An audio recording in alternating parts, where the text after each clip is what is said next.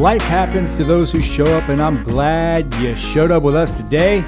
I'm your host, Daniel Robert Sanchez, and welcome back to Mind Flow, a show to help you find your flow, with short, to-the-point concepts to help you tackle daily life challenges faster than it takes you to scroll through your social media accounts and maybe watch a few funny videos before realizing the reason why you picked up your phone in the first place was to see what time it was, but now you're running late and still don't know what time it is.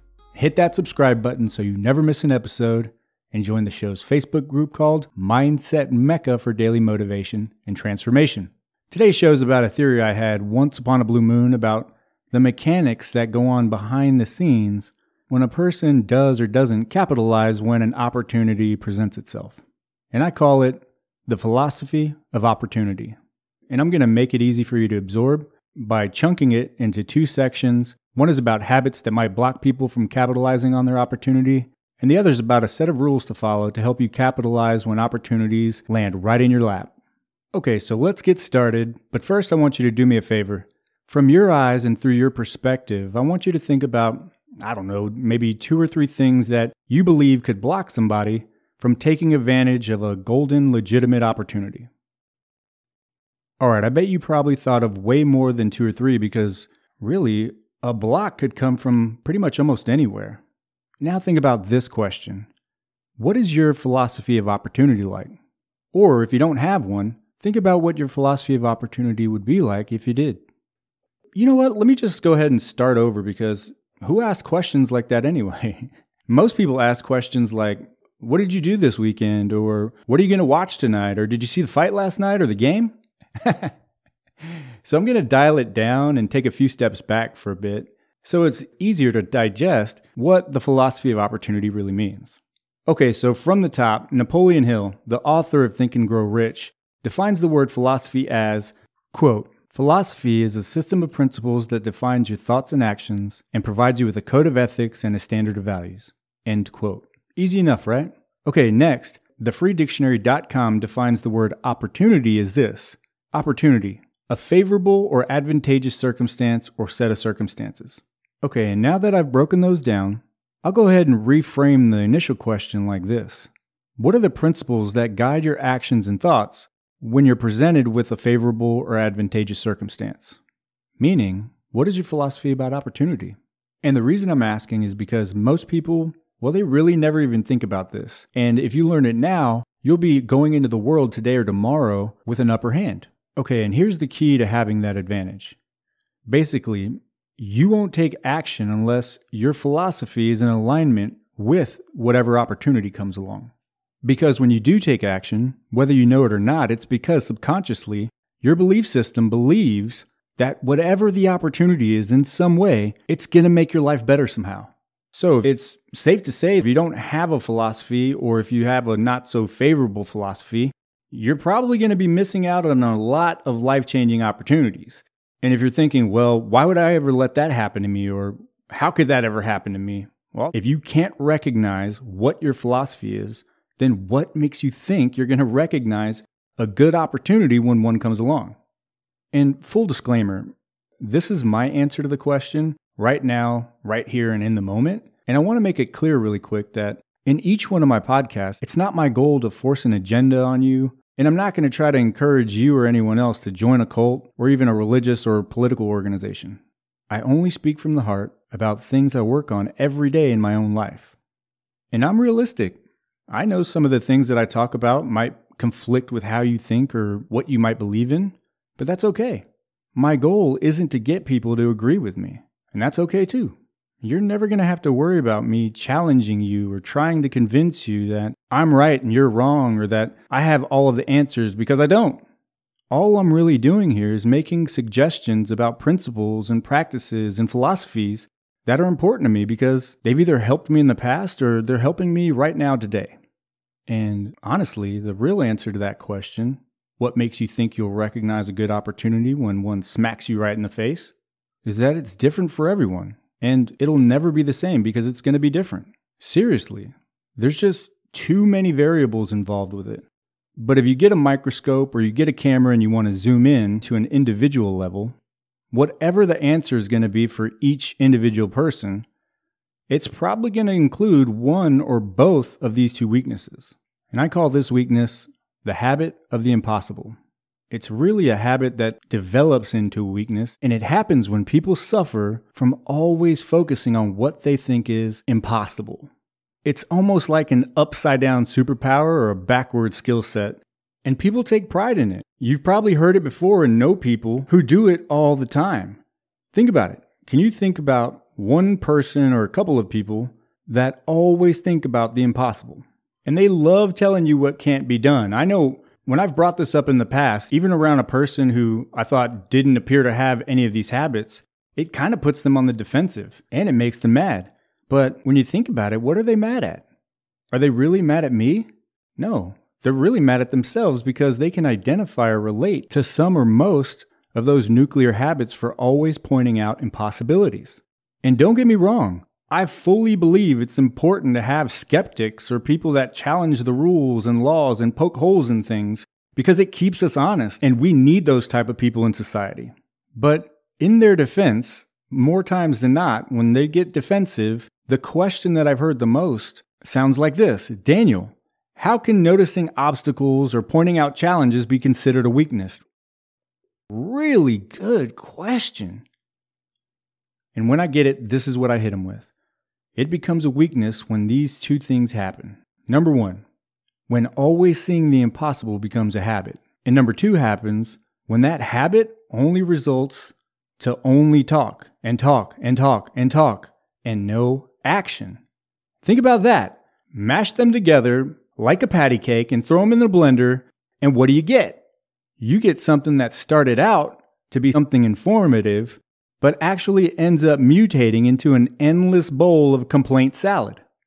Okay, and that's it for weakness one, so let's transition to weakness two.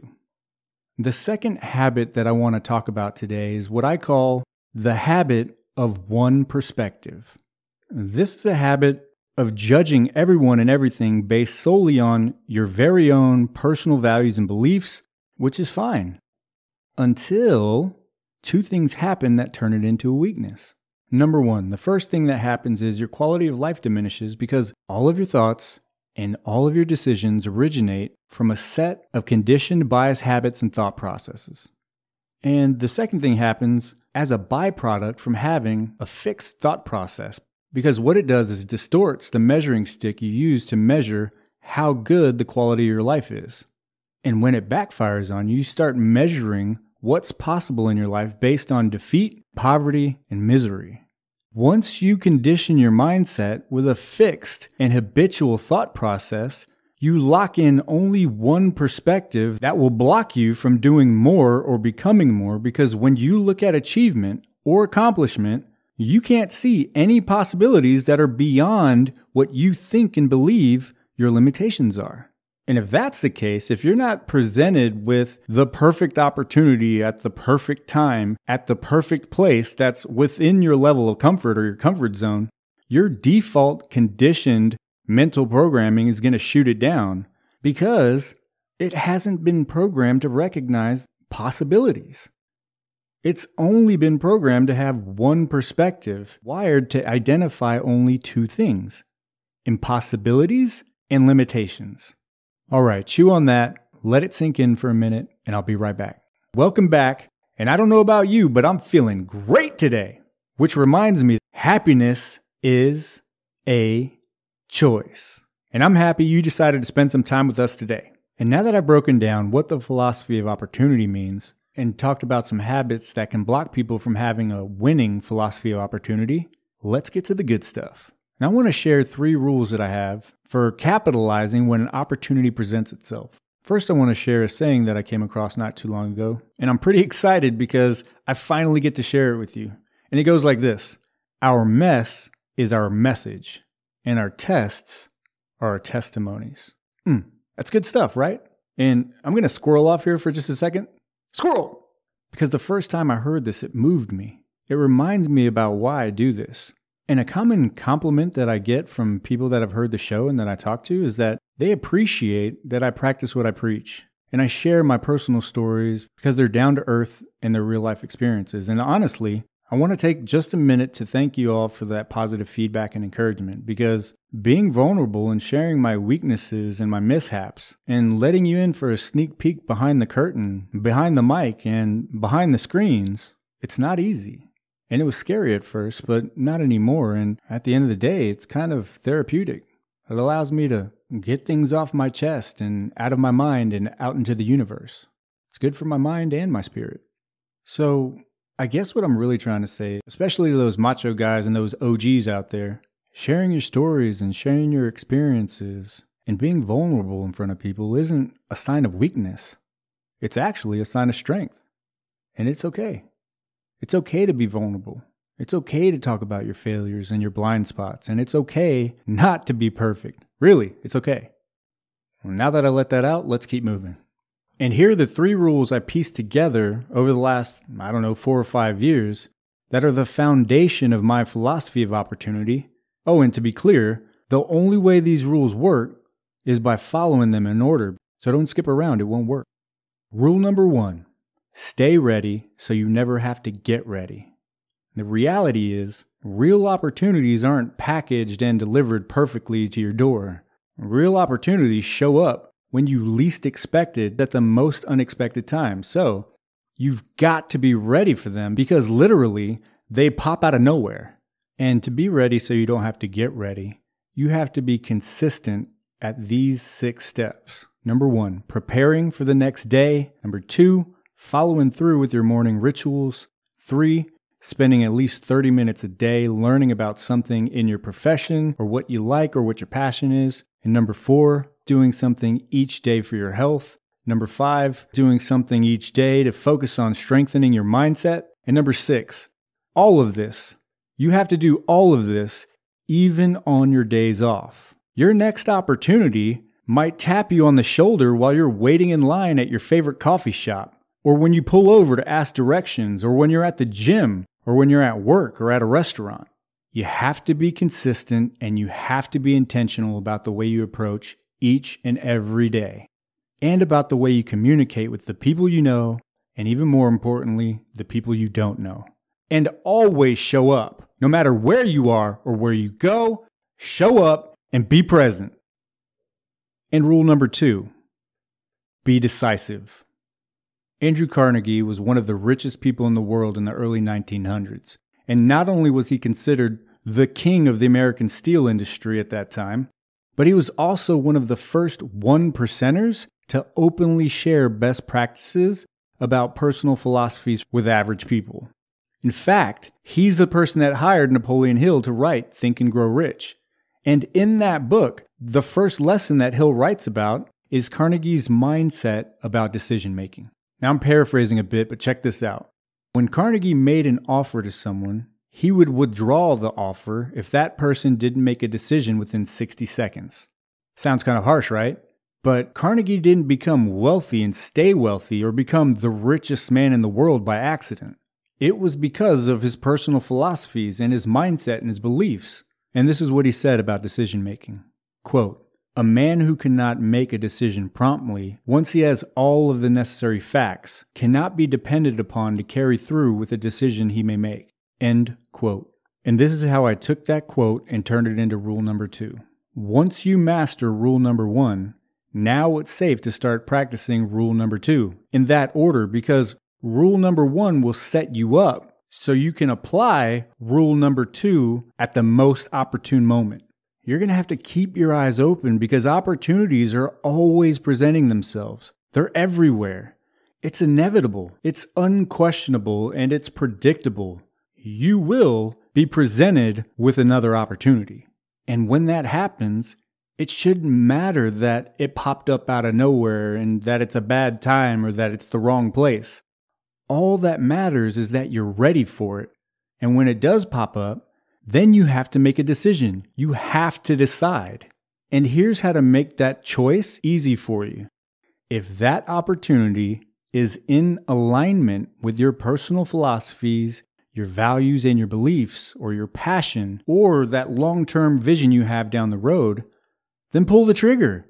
Don't pump fake, and don't hesitate. If it makes sense to you, to your family, and in your heart, then do it. Say yes. Say yes fast, say yes with authority, and say yes in less than 60 seconds. Just do it. All right, let's move on to the last rule. Rule number 3. You ready? Master rule number 1 and master rule number 2. Boom. And that's it. There you have it. That's a wrap for today. When it comes down to learning what your philosophy of opportunity looks like, keep an eye out for those negative habits, the habit of the impossible and the habit of one perspective, and master the 3 rules for capitalizing once an opportunity presents itself. And you'll start making the impossible possible. And 2 episodes that I recommend that are related to this one are episode 26, Reframe Your Relationship with Failure.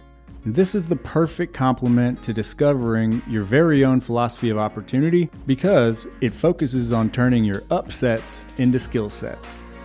And then check out episode 25, Breakout of Self-Doubt. You're going to love this one too because adding this episode to your philosophy of opportunity sandwich is going to teach you how to stay out of your own way.